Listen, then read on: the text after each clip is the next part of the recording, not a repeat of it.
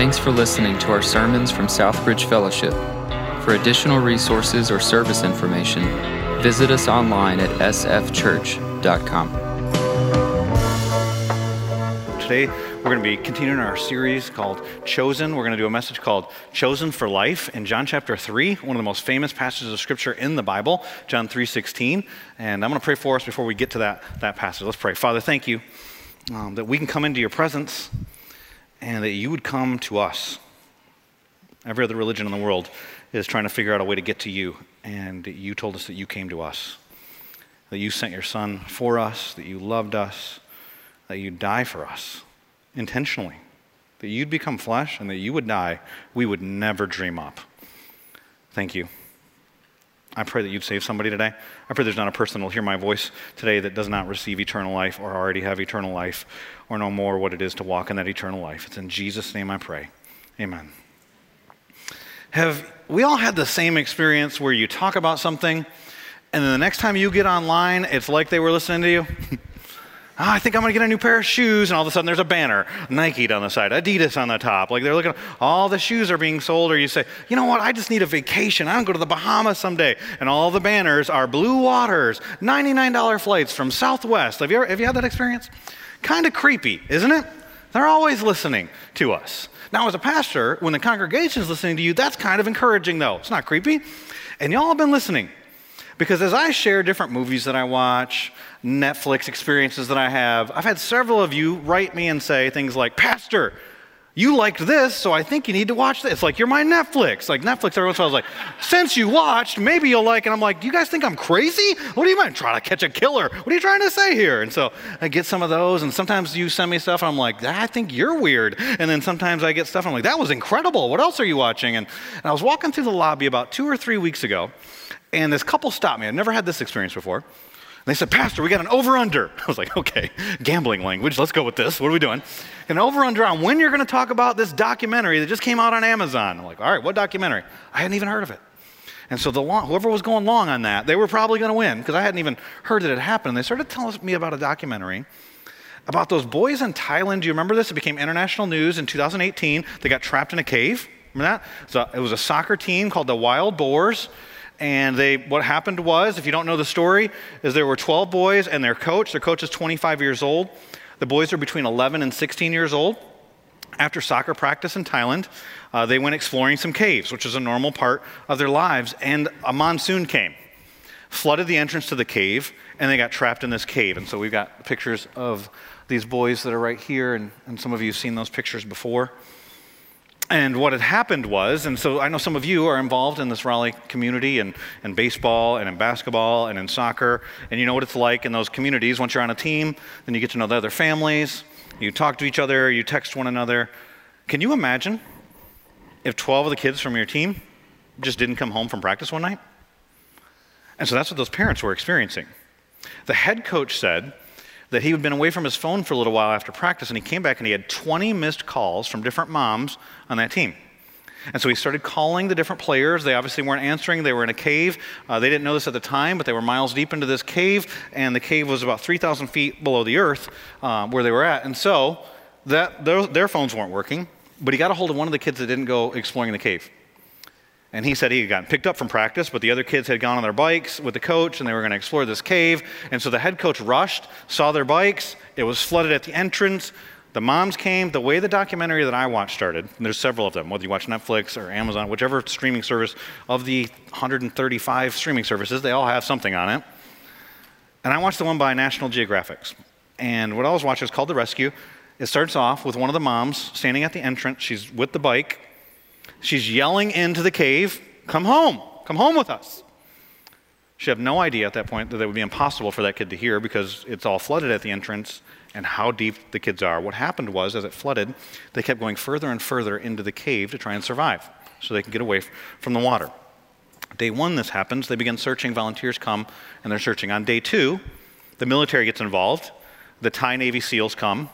They start diving because the entrance is so flooded. The only way to really get into the cave was to put on scuba gear and dive in. However, even though the Thai Navy SEALs know how to dive, they weren't specifically trained for cave diving, which is a unique skill.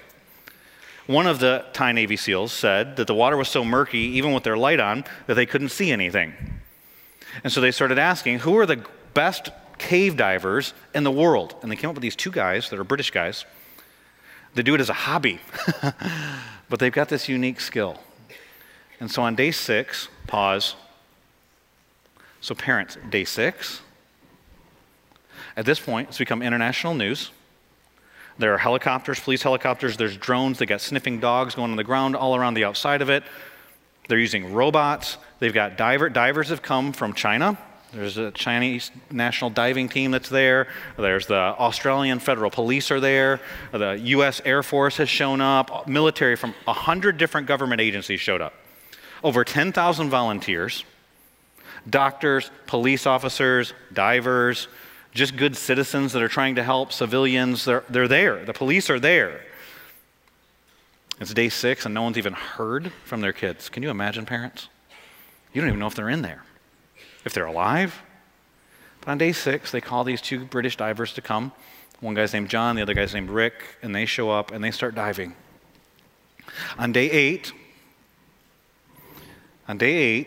another monsoon comes. And the British divers called to come back home, and their government said, no, you're not coming back. On day 10, at 1.6 miles into the cave, they found the boys. It was incredible. They got video. The video went on YouTube. The Thai Navy SEALs put it out on Facebook, and so the world is rejoicing. However, what we didn't know, the conversation they were having was, finding them was the easy part. We don't have any idea how to get them out of there. And so it took 6 days. And we'll talk as we get a little bit more into the message about the plan and how they came up with the plan. But 6 days to agree on a plan to get those kids out.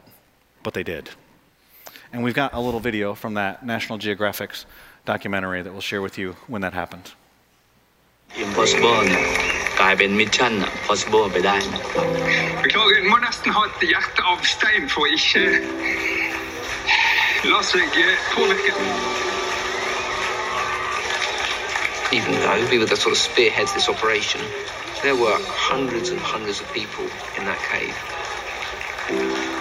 เรามีคนมาช่วยเหลือไม่ว่าจะเป็นต่างชาติต่างภาษาต่างวัฒนธรรมเราทำงานร่วมกันได้อาจจะมีขัดแย้งกันบ้างแต่ท้ายที่สุดแล้วขอเพียงมีใจที่เป็นจิตอาสาแล้วครับแล้วก็มีทักษะที่เรารวบรวมกันขึ้นมาก็จะประสบผลสำเร็จ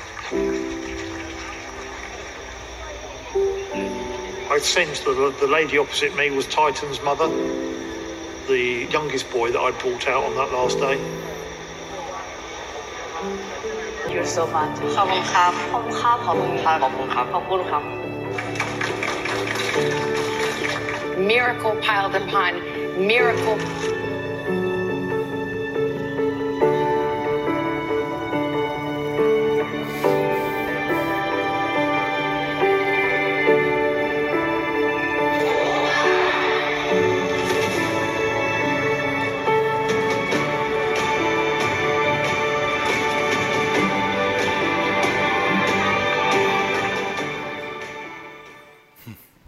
Amen.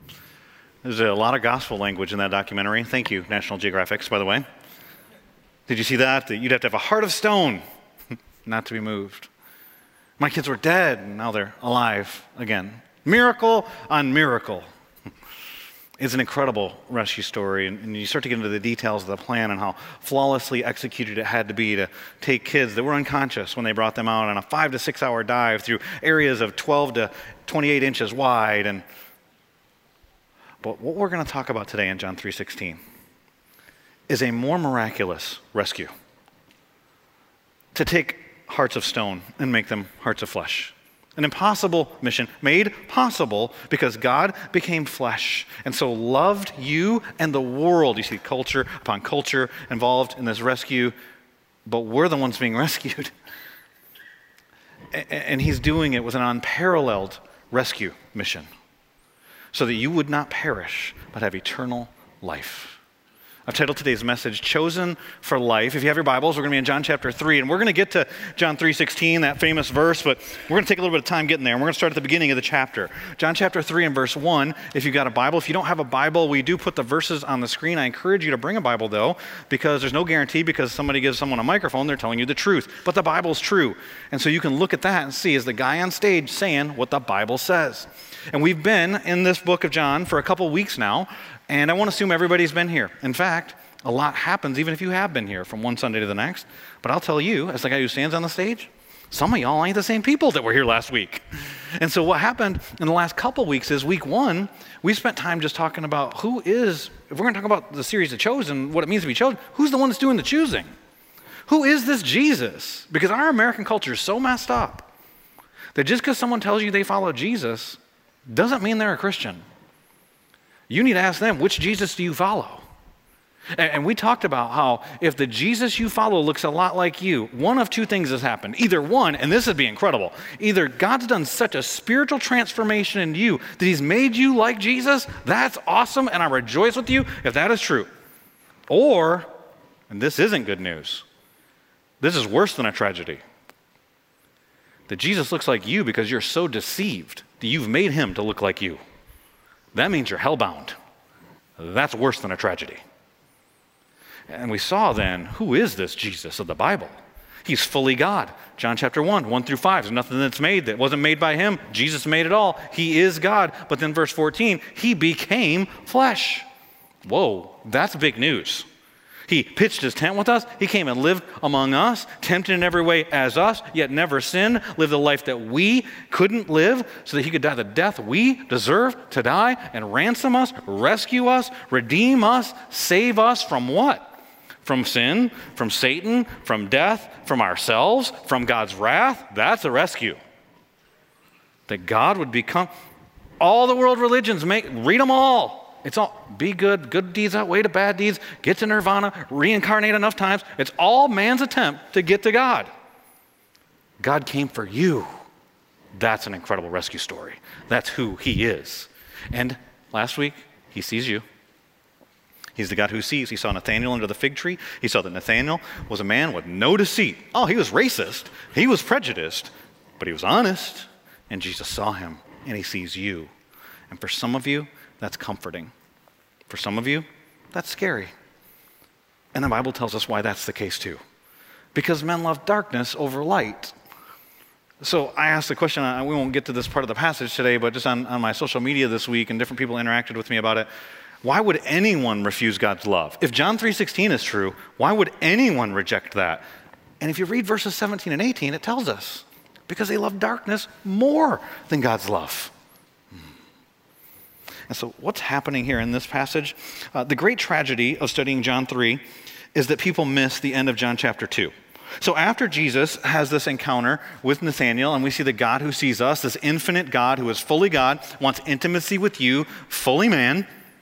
After we see that, he goes to the wedding of Cana, and that's where he turns water into wine, the best wine that's ever been made. Everybody here wishes, unless you're Baptist, everybody here wishes you had a drink of that wine, be incredible wine. Then he goes and he overturns tables in the temple. So some people in America get this idea of Jesus that he's just this amicable, always agreeable person, just the nicest guy you ever met.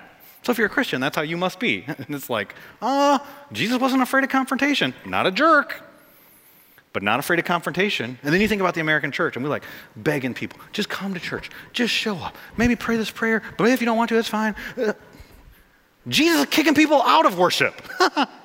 You read John chapter 2, he's going, get out of here. You're for a consumer Christ? I ain't that Christ. Get out of here. My Father's house, a house of prayer. You've made it a den of robbers. Leave. Read it, John chapter 2, verse 16.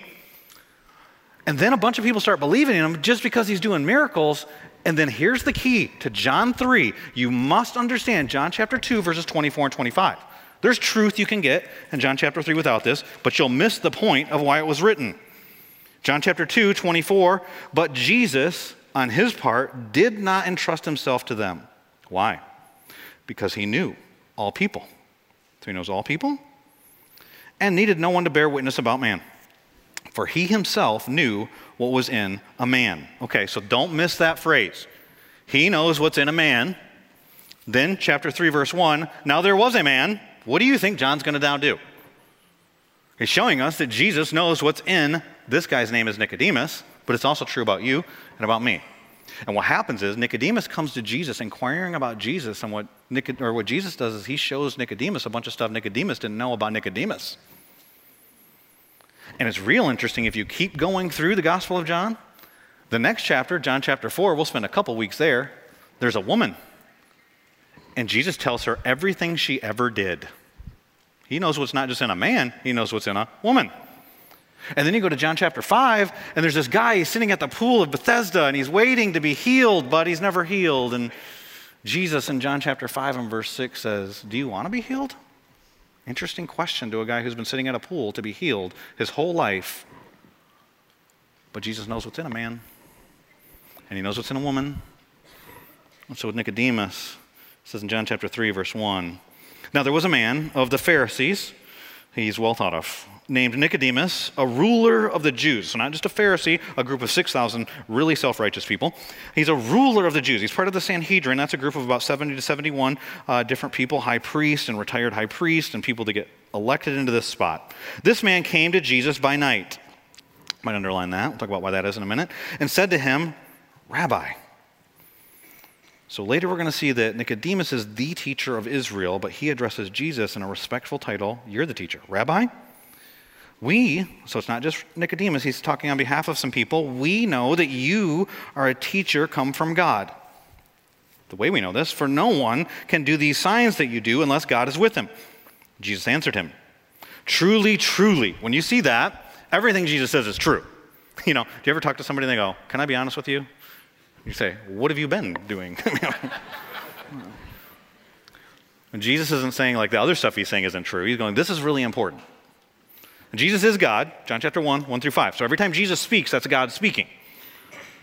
Now here he's going, you need to pay attention to this. This is really important, not just for Nicodemus. Notice he doesn't use Nicodemus' name. He's talking about all of us. Truly, truly, I say to you, unless one is born again, he cannot see the kingdom of God. If you're not born again, you're not a Christian. Doesn't matter what you check on a survey. Doesn't matter what you say you believe. It's not about a mental assent. You cannot see the kingdom of God. Nicodemus said to him, how can a man be born when he's old? Nicodemus might be 70 here. Can he enter a second time into his mother's womb and be born? What we have here in John chapter 3 is the beginning of an unfolding here of Jesus showing us that he knows what's in a man. And John, he's fully God, fully man. We see his man, he comes, he wants intimate relationship, he's being tempted, he gets tired, he gets hungry, but he's God. Only God knows what you're thinking. And Jesus knows that about people. And then he shows it's all people. And there's an intentional reason why of all the people that Jesus talked to like this, John picks Nicodemus. Nicodemus is a man. He's Jewish. He's of the elite. Some people would even think close to sinless. He's the teacher of Israel, a Pharisee of the Sanhedrin. And then John chapter 4, not a Jew, a Samaritan. Not a man, a woman. Not of the elite. She's living in shame. That's why she's coming at the time of day she's coming. She's the exact opposite of him in every way. But they're exactly alike inside. And that's what Jesus is showing. And he knows what you're like inside. And that's why the people he's calling to himself are so unlikely. And that's our first point. That Jesus chooses unlikely people for eternal life. Jesus chooses unlikely people for eternal life. And by unlikely, I don't just mean people that if we were God, that's not who I'd choose. Because we can go through the whole Bible and do that, right? Like if you were God and you were going to pick a nation and have that nation represent you to the other nations to try and draw all people to yourself, are you going to pick a moon-worshiping old guy who doesn't have any kids, who lives in a land called Uz? Have you heard of the Wizard of Oz? And that's what he does with Abraham. That's who Abraham was. If you're going to pick a guy who's like, I want to show people what it would be like to be a human after my own heart, are you going to pick a kid who everybody overlooks, shepherd boy, who's just abandoned by, like, you go out there, yeah, don't worry about him. Jesse's son, David, who as an adult commits adultery. That's a man after my own heart. That's not who we'd pick. You know, I'm going to send my son, the sinless Savior of the world, and so I'm going to have the right genealogy. Rahab's in that? A prostitute? Like, yeah, we can go like God picks people we wouldn't pick, but that's not what I mean. I'm talking about Nicodemus and the Samaritan woman. And so what is it here with Nicodemus? Well, look at what Jesus shows Nicodemus about himself. We get told that he's a Pharisee, and so that means that he's really serious about pursuing holiness. Okay, so we can dog them out, say how ridiculous all their stuff is, but they were committed. And so God, like one of the easy things to illustrate with the Pharisees is that they obeyed the Sabbath, unlike anybody you could ever imagine. So God says in the Old Testament, keep the Sabbath day holy. You shouldn't work on the Sabbath day. Rest. God rested. You should rest. It's really created for you, by the way. It's for your benefit. But they made it a burden because they tried so hard to obey it. Had somebody talking to me after the first service about OCD, afraid to do anything wrong. They were OCD about the Sabbath. And so they made up rules like this. You're not supposed to work, so you can't tie a knot on the Sabbath. But there were loopholes. So a man can't tie a knot because that would be work. But his wife has to get dressed for worship, and so she can tie a sash. And so what they would do is, if you came to a well and you wanted to get water out of the bucket in the well, but there's no rope tied to it, honey, come over here. I need you to tie your sash to this bucket. Do you think that's what God intended? He created a bunch of burdensome rules with a bunch of legal loopholes for you to get around. But they were committed. They were hypocrites, but they were committed. And so we talk about sometimes a second chance, a new beginning, and we think that would be exciting for anyone, not for a guy who's worked for 70 years to earn favor before God, to be told you got to start over. That's who this is. And he's the teacher of Israel. That's an interesting title, isn't it, that Jesus gives him? I think he's not being condescending, but he's using a little sarcasm. I think Jesus is pretty sarcastic when I read the Bible. Maybe it's because I'm sarcastic. Maybe I got the own problem I'm preaching you don't know about, But he says, you're the teacher of Israel. That wasn't like some known title. Some of you, I got a friend, who here likes college football? Anybody like college football? Any Ohio State fans? A couple, I know who I'm picking on over here. Well, I'll look this way while I do this illustration. I see you in the back. Oh, I saw that hand. I got you. I'm Baptist. I can get it. The Ohio State University. Have you heard that? There you go. Somebody. No, they didn't get you. I'm sorry. I don't hate Ohio State. But I started looking into, do you know they actually trademarked that? The Ohio State University? And I think it was some president, I think it was in the late 80s, early 90s, they started telling their kids when they get introduced on Monday Night Football, we want you to say the Ohio State University. And some people say it's to set themselves apart from Oregon State and Oklahoma State. Some people just say it's because they're the best college in Ohio. They're trying to set themselves out as significant, as set apart. That's what's being said here about Nicodemus. Jesus is saying, you're the one that everybody else goes to. You're the teacher of Israel. But you don't even understand the earthly stuff I'm telling you. How are you going to get the spiritual stuff? And so he tells Nicodemus, here's what he tells Nicodemus about himself. You're blind, you are helpless, and you are hopeless. That's humbling. And that's why he's so unlikely.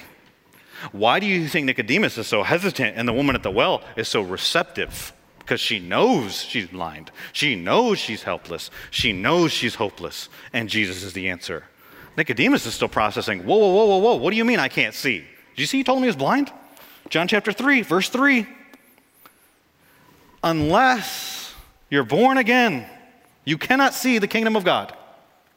And he couldn't see it. And people argue about why did Nicodemus come at night, and maybe some people that are very generous and they want to see the best in every situation are like, so he'd have more time to talk. The work was over. Maybe. We don't know. It doesn't say why he came at night. I don't know for sure why he came at night. Some people say it's because he was afraid that his friends who were in the Sanhedrin would find out he was hanging out with Jesus and he'd get kicked out of. Well, he speaks on behalf of them, so I don't think that's it. But what I know for sure is that John does a real clear contrast in the Gospel of John of light and darkness. And Jesus is the God of light and life. John chapter 1 through 5. In the beginning, when God created, the first thing he created was light. Jesus says, I am the light of the world. And what you see in John is that darkness represents deception and light represents truth. In darkness, there's isolation. In light, there is freedom. In darkness, you can't see and you stumble around and you make a mess. In light, you're free. But in the light, you also get exposed. And so that's why men love darkness more than light, because they don't want other people to find out. Like Leslie was saying, you walk into a room and go, if they really knew, he sees you. He does know. and he calls you to the light, and he's calling Nicodemus. They're hard words to be told that you're blind. Jesus gives hard words to the religious leaders all through the Gospels. He says things like this, Matthew chapter 5, verse 14. Some of his disciples came to him and said, hey, the Pharisees are teaching different stuff than you, Jesus. Jesus says, yeah, ignore those guys. Here's how Jesus says it. Leave them. They are blind guides. If the blind lead the blind, they both fall into a pit. The first week I mentioned a verse, and some of you looked at me like, that's not in the Bible. Listen to what Jesus says about the converts that these people make, because this is the problem with blindness. Woe to you, scribes and Pharisees, hypocrites, for you are missionaries. You travel across sea and land to make a single proselyte, that's a convert, and when they become converted, you make him twice as much a child of hell as you yourselves are. How can you be twice a son of hell? Like either you're going to hell or you're not going to hell. How are you twice the son of hell? I think what Jesus is saying here is they were going to hell before. Now they're worse off because now they think they're secure because they converted to your religion. And I'm going to tell you, the American church is plagued with that. He's going, at least they could see the need before. Now they don't even think they have a need. You've made them worse off than before you converted them. They've got false security. And we're going to get into next week the passage where Jesus calls Matthew. And at the end of that, some religious guys are upset that Jesus is hanging out with those kinds of people, tax collectors, prostitutes, people. And and this is one of the reasons why I can argue I think Jesus is sarcastic, because he says to them, doctrine only comes for sick people. You don't need a savior because you don't have sin, right? Jesus knows the Bible says everyone's a sinner, but they don't know their own need. They're blind. I was reflecting on it this week, and I thought of this story that's in 2 Kings chapter 6 of Elisha with an SH. Elijah is 1 Kings. Elisha is in 2 Kings. In 2 Kings, there's this story where a Syrian king keeps getting thwarted in his battle plans, and he's not sure what's happening. He thinks he has a traitor in the camp, and then somebody says to him, no, it's the man of God. Can you imagine? Wouldn't that be cool if that was like your nickname in the Bible? That's the man of God. He is the man of God. That'd be awesome. That's Elisha's nickname. And Elisha's been sharing this information, so they send a whole army to get Elisha. Now, Elisha had to be a bad dude for them to send a whole army. I think if they were going to arrest me, they'd be like, call up Joe, he's a retired guy, he'll go get Scott, like, it'll be fine. But Elisha, they send a whole army. And then his assistant goes outside, sees this army out there, comes inside and says, hey, we're in trouble. And Elisha says, no, we're good. Those that are with us, greater than those are with them. If I'm the assistant, I'm going, all I see is you and me. I know you ain't talking about me. And then Elisha prays a prayer. We'll put that prayer up on the screens in 2 Kings in chapter 6. It says, then Elijah prayed and said, oh Lord, please open, talking about his assistant, his eyes that he may see. So the Lord opened the eyes of the young man, and he saw, and behold, the mountain was full of horses and chariots of fire all around Elisha. And whenever I've read that story before, I've always thought, man, it must have been amazing to be that kid and to see that stuff. But it dawned on me this week, and I'd never thought of this before. Elisha had already seen that. Because how earlier did he say, those that are with us are greater, unless he already had eyes to see? And see, the problem for Nicodemus is he thinks the problem, that's why they are anticipating a political Messiah. And no, I don't know, make me get into that here in America. If you have a political Jesus, he is an iteration of your idolatry, just so you know. He intentionally ignored the political problem. They're getting taxed 80 to 90% of their income. People are being killed by the Romans. Yeah, that's not why I came. Okay. And Jesus might be a little different than you think. Can to save you from your sin. If you think all the problems are the surface level problems, you don't see all the problems. That might be a sign you really need Jesus. But you have eyes to see. He opens our eyes to see our own blindness. And when we're blind, then we're helpless. And telling him here that he needs to be born again. Before we even unpack what born again means, what do you do to be born? Nothing. Isn't it kind of funny that we celebrate birthdays, we make a big deal about the person that was born? You got evicted from your mom's body. Hey, you did nothing, all right? And so some moms, could you not affirm this? Maybe some of you have like 3 or 4. Shouldn't they celebrate you on their birthday? Right? Amen. Heard a couple guys say amen. There's some smart men in our congregation. Amen. Like, you carried that child for 9 months. If you had an epidural, you needed it. If you didn't have an epidural, whoa, like, that's amazing.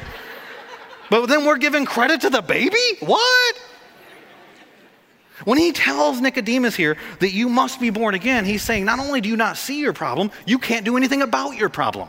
That's why when it says, for God, God's the one initiated. For God so loved the world. Not we so wanted God, he had to figure out how to solve our problem. God loved us. He initiated. We are helpless.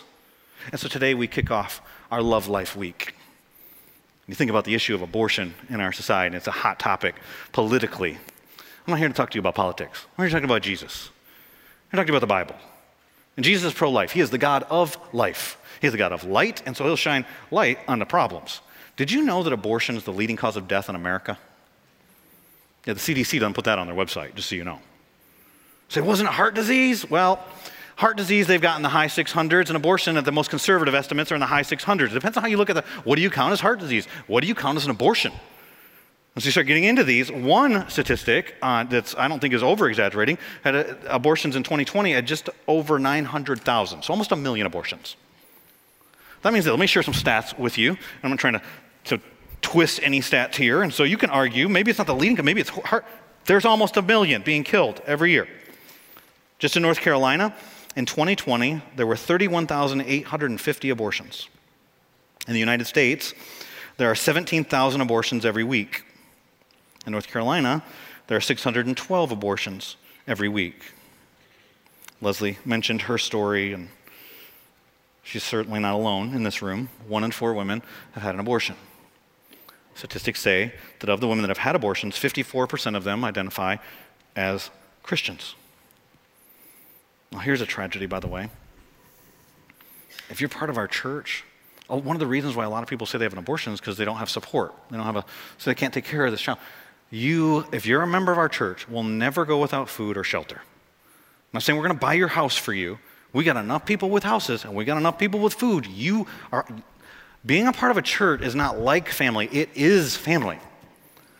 And so you do have a support system. One of the critiques of people that are pro-life is you just want to get kids born. You don't care about them after. That's not true at all. If any church is being the church, that's not possibly true. To live out the one another's of Scripture, that's not possible that's what's happening. And so here we have, and I know we're not a political church. This isn't a partisan thing, but if you're a Christian and you're a Democrat and you vote Democratic, I have a problem with you.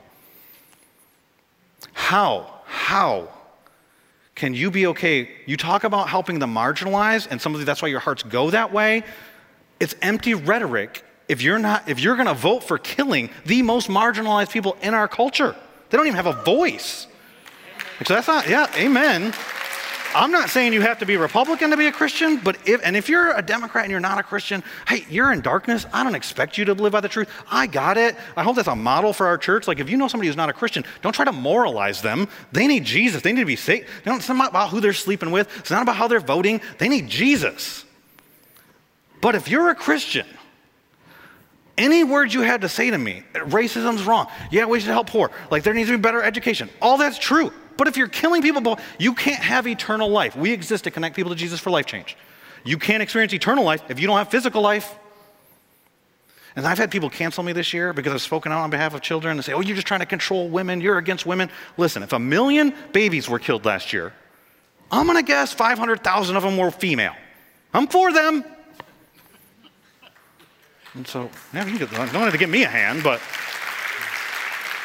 being pro-life is not a political statement by us. For some of you, it might be. It's not, though. It's a biblical statement. If you're pro-Jesus, you're pro-life. He is the God of life. He is the life, the way, the truth, the life. No one goes to the Father except through him. You can't have eternal life if you haven't experienced physical life.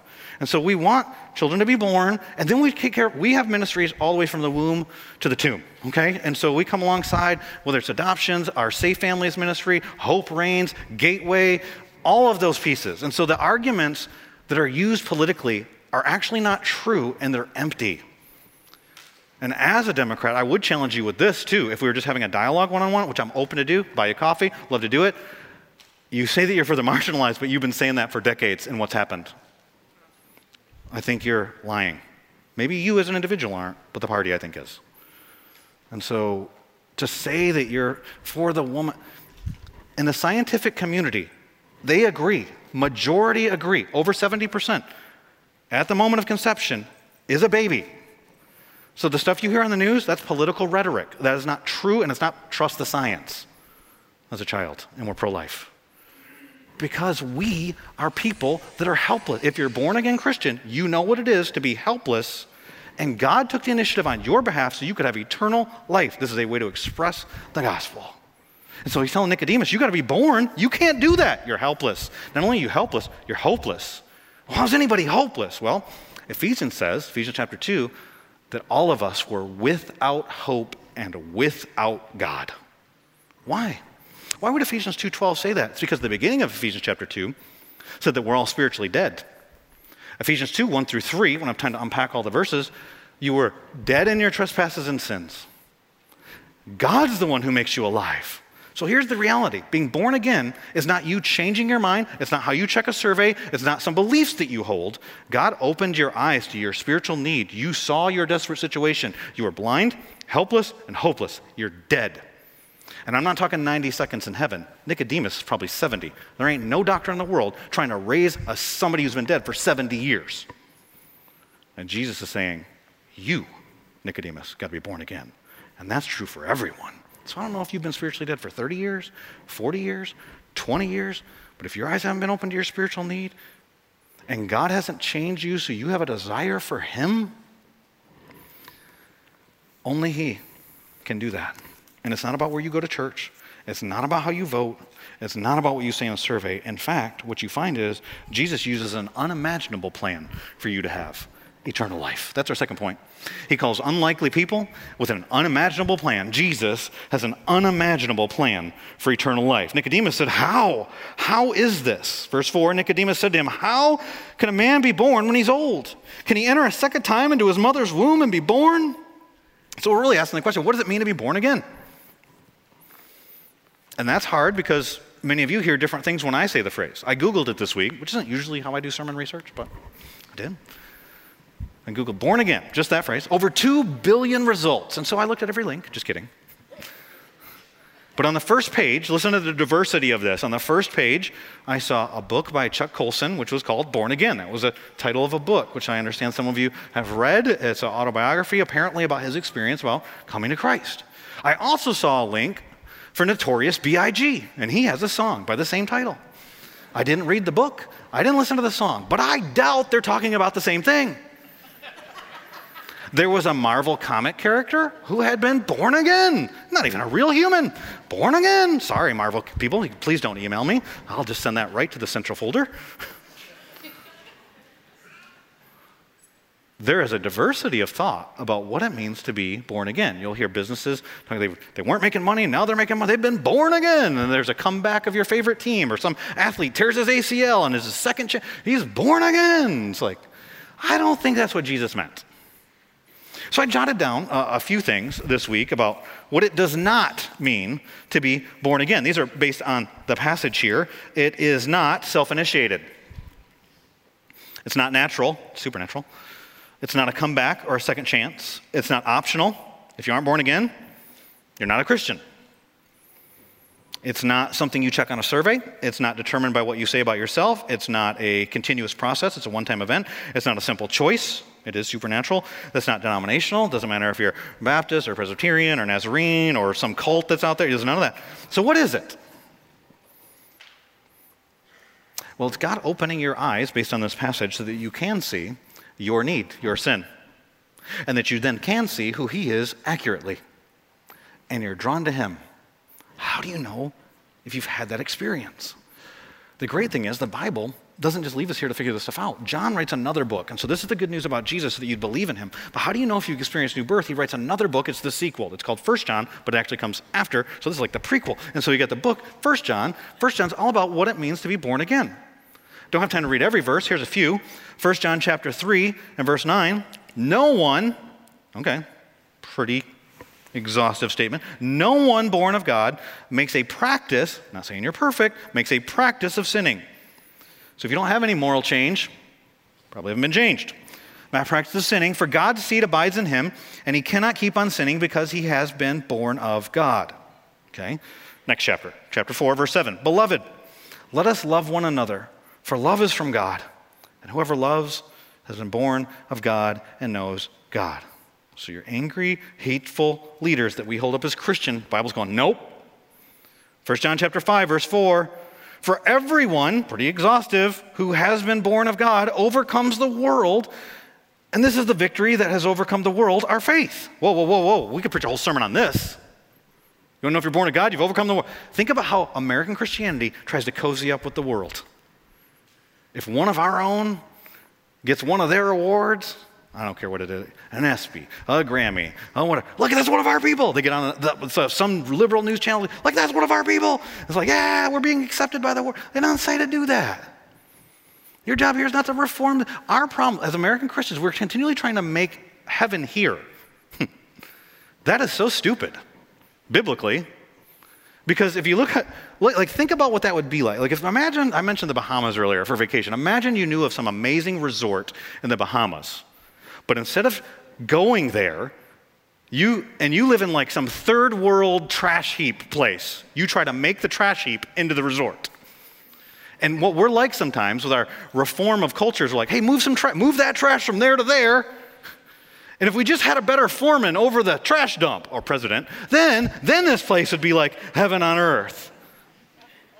And we keep trying to make heaven here, and our mission is to get people from here to there. This place is not your home. And the Bible says that we were born again, you overcome this place through your faith. And so what the world's supposed to be seeing is you've got a faith that overcomes all the mess that's here, all the trash that's here, and you're going, I know a better place. Come with me. But we live like, oh, let's just make this place. Maybe it's because we're so blind, all we can understand is the fleshly stuff. Do you see the real problem? Oh, Jesus, you're different. See, he had an unimaginable plan, but everyone should have imagined it because it was prophesied in the Old Testament. It was promised in the Old Testament. It was patterned in the Old Testament, meaning we see examples that look like it. And it was anticipated. The problem is they anticipated a political reformer rather than a sin savior. And so I love how Jesus teaches, and we don't have time to unpack his illustrations. He talks about the wind and the water, and I thought The Chosen did a great job of talking about that. And he's saying, you don't even understand natural stuff. How am I going to teach you supernatural stuff? To Nicodemus. But when you watch Jesus teach, and he talks to farmers, he talks about throwing seed on all kinds of soil. He talks to fishermen, and he talks about becoming fishers of men. And he talks to investors, and he says, one guy got this many talents, another guy got this many talents. And he knows in the business community and the agricultural community, and here he's talking to a scholar. And so he tells them about Numbers chapter 21, a Bible story. And I'll just ask you this. Can you imagine if Raleigh got infested with snakes? Imagine that. Like, you've been through 2020, so you can imagine it, right? Like, snakes just everywhere. There's snakes everywhere. People getting bit by snakes, people dying from snakes. How would you fix the problem? Tell me. Go ahead, give me the answer. What'd you do? Run? Guns? Run? Traps, baits, poison? Here's what I thought. Blow torches. I thought that'd be awesome. And then I thought, and we'll talk about tax collectors next week, but wait, I pay a lot of taxes. Like, you buy a house, you pay taxes when you buy the house. You live in a house, they pay taxes, and then you go sell the house, they charge you taxes when you, same with the car. Like, Wake County's got plenty of taxes, all right? Love you, love living here, but you're taking all of our money. And so what happens, I thought we should get some Wake County issued blowtorches, and we'd go burn the snakes up. So in Numbers chapter 21, what happens is that people are wandering in the wilderness, and God sends snakes, it's his punishment. And then they start to cry out. Oh, we turn to God when things get rough. They start to cry out, and he says, all right, here's what we're going to do. And he doesn't say an exterminator. And he doesn't say blow torches. I don't know why, but he didn't say that. Because God's not like us. He says, Moses, I want you to make a snake on a pole. Everybody who looks at the snake on the pole, they're acknowledging their sin. And by faith, they're looking to the one who's been lifted up. Jesus says it like this, a plan we would have never come up with. And Jesus says it like this. Verse 14, and Moses lifted up the serpent in the wilderness, so must the Son of Man, talking about himself, be lifted up. He's talking about the cross. That whoever believes in him may have eternal life. You didn't do anything. God's providing you a way. Oh, there's got to be more than... People being rescued, don't complain. Hey, I think we should turn left. You're trying to go right. No, there's a way. You're getting rescued. Why is there a way? For, verse 16, here's the reason, for God, he's the initiator. No one turns to God. No one's ever been argued into the kingdom. So your goal in sharing Christ with people is not to convince them. They're not going to see it unless God opens their eyes. You just tell them, hey, look at the guy on the pole. Hey, look, there's Jesus. Hey, you know what he did in my life? You're pointing them to Christ. And by the way, they're blind and hopeless and helpless, and you are in that business. The Holy Spirit does that. Why? Because of his relentless, boundless, limitless, pursuing, so loved the world. Hold up, the world? Do you know what the world represents in John? It's never good, by the way. And theologians are like, oh, it's just the elect, or no, it's everybody. Here's the world is everyone. Rebellious, dead, helpless, hopeless, hating God people. He loves them. You can't find a person God doesn't love. We're supposed to love like God if we're born again. He so loved the world that he gave his only son, that whoever believes in him should not perish but have eternal life. This is a rescue mission, not perishing, but instead getting eternal life. And so what you have here is that Jesus executes, flawlessly by the way, executes an unparalleled rescue. What's our third point? Jesus executes an unparalleled rescue. The rescue of those Thai boys on that soccer team, the Wild Boar soccer team, they found them. When they found them in the cave, they were 1.6 miles back into the cave. And after they found them, one of the divers, Rick, who's the leader when you watch the documentary that I watched, the National Geographic's one, he said finding them was the easy part. It took 10 days. That's the easy part. They argued for 6 days about how to get them out of there. They talked about, we'll drill a hole. They couldn't. Mountain's too thick. They said, maybe we'll just leave them in there. That was like one of the big arguments. People are trying to say that. Maybe we'll just leave them in there when the monsoon season's done. Then they'll dry. They tried to pump the water out. They were pumping out like 1.6 million gallons a day, and it was going down like a centimeter when they were getting it down. It's like, that's never going to work. They thought another monsoon was coming. They couldn't leave them in there because the oxygen levels were dangerously low. We've got to come up with a way. Maybe we can teach them how to dive. Some of the kids didn't even know how to swim. And the diver said, that's impossible. Because what had happened that you oftentimes get overlooked in the story is that in the first day, day 6 when they were out there, about 30 seconds into their dive, they found 4 people. They thought they had found the soccer team at that moment, and then realized, no, these were volunteers who got trapped in here, and nobody knew they were in here. And so the divers took those grown men and tried to dive with them, giving them their mask and their oxygen, and every one of them fought. And he said it was a wrestling match for 30. They kept trying. They panicked. No one knows how to do this cave diving thing, so they kept trying to swim to the top, and they'd bang their heads on the rock, and they can't see anything. And he said he wrestled them for 30 to 40 seconds. The dive, in order to get these kids out, was going to be 5 to 6 hours. And so one of the divers had an idea. Let's sedate them. So he called a doctor in Australia, his name was Richard Harris, if you want to look this up, and said to Richard Harris, could we anesthetize, could we sedate these kids? And he said, no, that's impossible. And he said, I can think of, exact quote, 100 ways they would die just from doing that. Asphyxiation, and he starts to go through like all these different ways. He says, I can't do that. That's what they did. One of the American soldiers said, what would it look like for the impossible to be possible? There's a way, one way, but it's impossible. But what would it look like for the impossible to become possible? And that's what they did. One of the Navy SEALs died in the process. His name was Sam Kuhan, Thai Navy SEAL. His team said that he made the ultimate sacrifice for this mission. Got to complete the mission. Jesus. And we would have never even, if we didn't already know the story of the cross, we would have never thought of God putting on flesh and then God dying. A rescue mission, it says he's rescuing us from perishing. What does that mean we don't exist anymore? No, it's a parallel word to eternal life. It's eternal perishing. 1 Thessalonians chapter 2 talks about eternal destruction. We think destruction like it's ruin. No, eternal destruction, eternal torment. That's what we're being rescued from, and from God's wrath, and from our sin, and from death. All of it. How? Because of his love. He sent his son. The doctor said, because they had to take the doctor, the anesthesiologist, into the cave through that dive. He's the one who anesthetized each one of the 12 kids and the coach. He said, you remember, doctors make an oath that they'll do no harm. He said it was so unnatural to make a kid unconscious and then to force his head underwater and tie his hands behind his back. You know what's unnatural? God's sending his son to die. An eternal, pre-existent God becoming flesh to die, unparalleled, executed flawlessly, without sin, tempted in every way as us, so that you would be rescued. Oh, there's got to be more than one way. There's a way. His name is Jesus. And it's so that you can have eternal life. You're dead, you're spiritually dead, but you're made alive, like that mom said about her son Titan. Oh, and the people that just wanted to wait, 4 days after they actually executed perfectly, all the kids made it out, and the coach. It took 3 days, 4 kids the first day, 4 kids the next day, 4 kids and the coach the last day. 4 days later, a monsoon came, the caves were flooded, everyone would have died. Jesus promises he's coming back. Next time he comes back, he's coming as the judge. Not my Jesus. Well, the Jesus of the Bible is. And that's not going to be good if you're separated from him. But you can have eternal life because he says, here's the invitation, whoever. It's everyone, anyone. He loves the world, but you got to believe. What does it mean to believe? John chapter 1. Those who believed and received, believing means receiving Christ, but not the Christ you make up. The Christ of the Bible. Let's all bow our heads and close our eyes. I want to give you an opportunity to do that right now. If you recognize your spiritual need for a Savior, that means God's working in your life.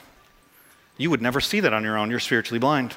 That means God must be doing something if you feel the weight of your sin.